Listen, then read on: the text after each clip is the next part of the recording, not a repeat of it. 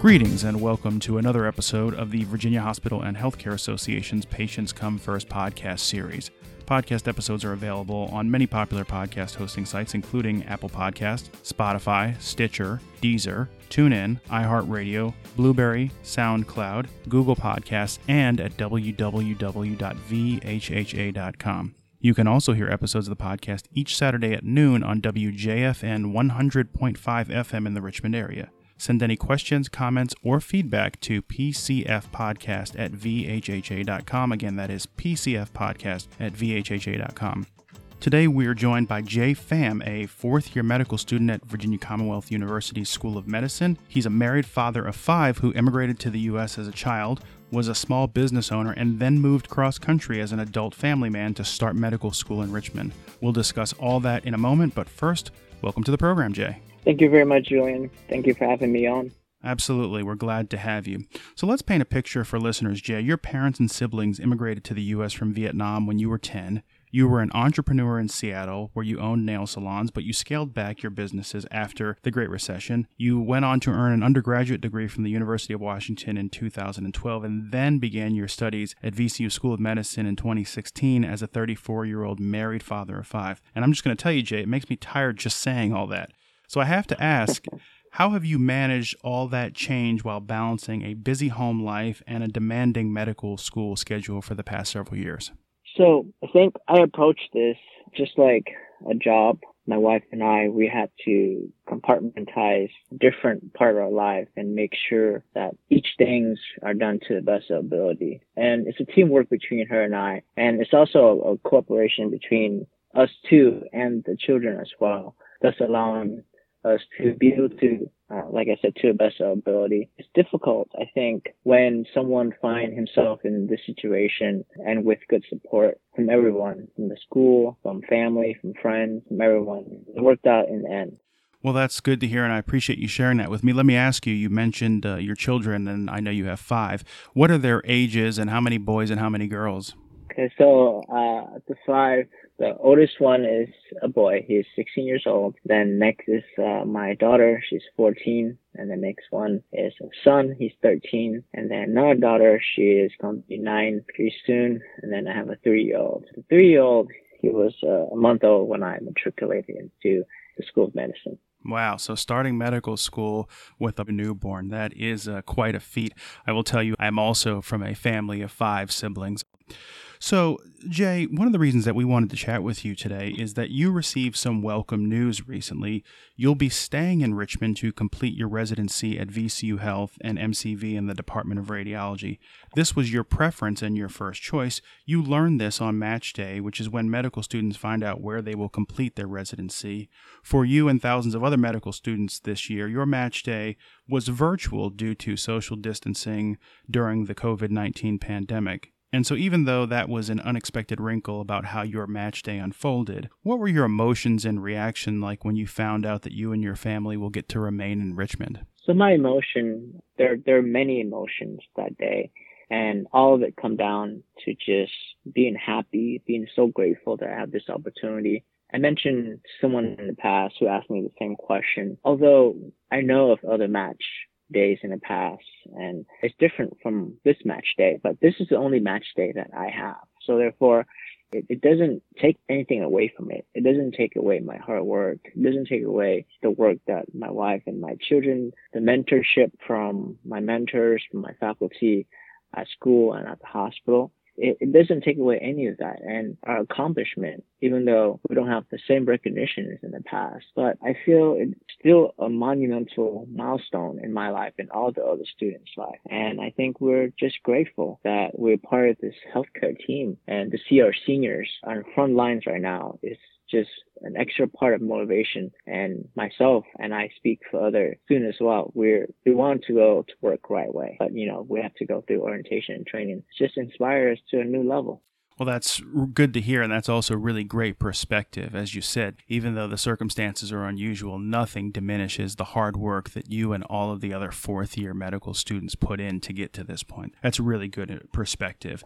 A moment ago, we discussed your demanding school and family schedule. In the rundown I shared, I didn't mention that you also volunteer with the Crossover Healthcare Ministry and that you have served as a tutor in the Pre-Medical Graduate Science Certificate Program. That's a program that you completed before beginning medical school. So again, I say, where do you find all the time, Jay? But all kidding aside, tell me about those programs and why that work is also important to you. So when we enter school, the VCU School of Medicine, one of the things that the Dean of Admissions stressed to us is this component of community service, this altruistic activities that we need to carry ourselves. And I did that as part of the requirement to get into medical school, but to me, it's also important. So as a medical student, whatever time I have, say, instead of doing a hobby, I will go to Crossover or I will tutor students as they need, because those kind of service is important to me, to be able to give back to the community, to be able to give back to the program, the CERT program that got me into medical school is important. For me, the theme of giving back, theme of service is important. And it's something that I promised myself that I will continue to do as a resident and going on forward once I finish residency as well. Well, that's great to hear that you've got that dedication to philanthropy and giving back to the community. Let's talk a little bit about your specialty in radiology. As I understand it, Jay, that's actually inspired by an experience much earlier in your life. Tell me about that, if you would. So when I was younger in Vietnam, tuberculosis is a major public health. And my father, part of the regimen that the United States government have for our family to come over to the United States is to make sure that Vietnamese immigrant, whoever had TB, active TB, must be treated. And I remember going with him to the hospital, and it'll be a long trip from our village to Saigon. It will take about 4 hours one way. And I remember the first time seeing a chest x-ray, and I remember how amazing this technology that let me see the inside my father's body. And throughout school, I was always interested in physics and math and physical sciences. So how I am as a learner, I like to understand things mechanistically. So the technology part of radiology interests me. And then the medicine part of radiology also interests me to the point where, as a radiologist, we have to know whole body anatomy, whole body pathology. We don't get to forget anything. The way that we gather information by using the scanners is very objective. It doesn't discriminate or give prejudice to the patient, height, weight, gender, anything. The same setting on the machine will most likely get to the patient same result, given that there's limitation, but we know those limitations and we can correct for that. And so how the medicine and myself personality, it just match. I feel this is a field where I can be happy going to work every day, and especially the people at VCU in radiology I have got to know over the past 2-3 years. And these are people that I can see myself being involved and being around with for many years to come. Well, that's really interesting how you describe the uniformity of the equipment that you use and the results it produces and how that appeals to you. It's interesting to hear. Before we go, Jay, I'd like to ask you a few more quirky questions to give people a bit of a sense of who you are beyond the work you do. And here's the first one. What is the best piece of advice you've ever been given, and why is it important in your life? The best piece of advice my father gave me, he said to try to do things right the first time around, because when we have to fix our mistakes, it gets messier. It's more difficult to fix our mistakes. However, if you do make a mistake, don't let that mistake define who you are as a person. Rather, use it as a strength.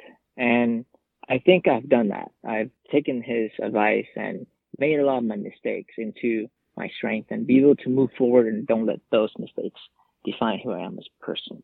Don't cut corners and learn from your mistakes are both great pieces of advice. Next, Jay, in the imaginary, hypothetical scenario that you were on death row, what would your last meal be? Oh, last meal. Difficult, but I would say Vietnamese crepe. My mother would make this Vietnamese crepe on special occasion. It will bring the whole family together. It's a simple crepes as we know it, but the inside is with meat and vegetable filling, and we eat it with fish sauce. It's a very simple dish, but I think the sight, the smell, the taste brings back a lot of memories. I would definitely have that as my last meal, although I don't hope to be on death row anytime soon. That's why we said it was a hypothetical scenario. We don't anticipate that happening, but just the setup for the question. But I will say that sounds really tasty. And since it's around lunchtime and I haven't eaten lunch yet, I wish I had one of those crepes right now. So to close, the question that we ask all our guests on the VHHA Patients Come First podcast, Jay, the question is this. If you were stranded on a deserted island, what one book, one movie, and one album would you want with you? We will spot you a copy of the religious text of your choice. So other than that, what one book, one movie, and one album would be in your personal survival kit? Oh, there's so many books I would bring, but I think if I were to have only one book, I would bring The Souls of Black Folks by W.E. Du Bois. One movie would be Up, the animation. Mm-hmm. My name is Russell, and I am a wilderness explorer in Tribe 54, Sweat Lodge 12. Are you in need of any assistance today, sir? And one album would be the album that I listen to pretty much every morning, be from Evanescence, her first album, Fallen.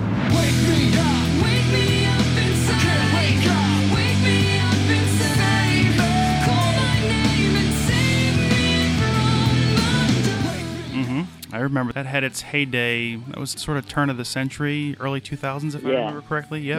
2003. Favorite song in there would be Bring Me to Life. I remember I would listen to that song on a test day, blast that music up really loud to get myself in the mood.